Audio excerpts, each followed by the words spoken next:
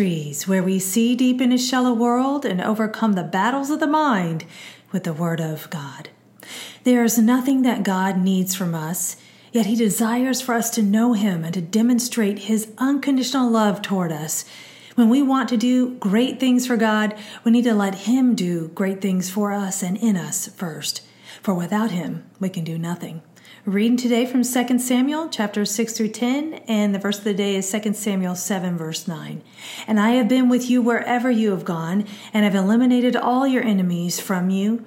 I will also make a great name for you, like the names of the great men who are on the earth. In context, what a promise this is from God to David. David had been installed as king and was at peace, and now he wanted to build a house for God.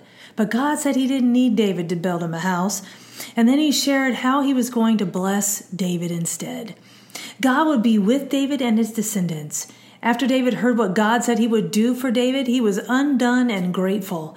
Reading from 2 Samuel chapter 7, verses 18 through 22, it says, Then King David went in and sat before the Lord and said, Who am I, O Lord God, and what is my house, that you have brought me this far? And yet this was a small thing in your eyes, O Lord God. You have spoken also of your servant's house for a great while to come. And this is instruction for mankind, O Lord God. And what more can David say to you? For you know your servant, O Lord God. Because of your promise and according to your own heart, you have brought about all this greatness to make your servant know it. Therefore you are great, O Lord God, for there is none like you, and there is no God besides you, according to all that we have heard with our ears. David recognized God's hand in his life. May we also. We can take for granted the basic blessings in our lives, but they are significant. And God with us is not just a religious saying. It is a reality of an omnipresent God who is over the entire world, yet choosing to be with us, in us, and for us.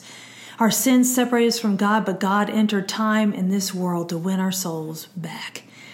I chose the key word with, which is the Hebrew word shem.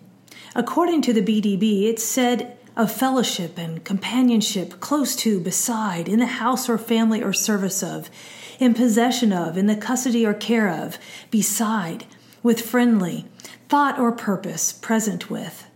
You know, God loves us, friends. We belong. And it was nothing we did to deserve such a position. We can't earn it by accomplishing great things for Him, but we can yield ourselves to Him, to let Him accomplish His will in us.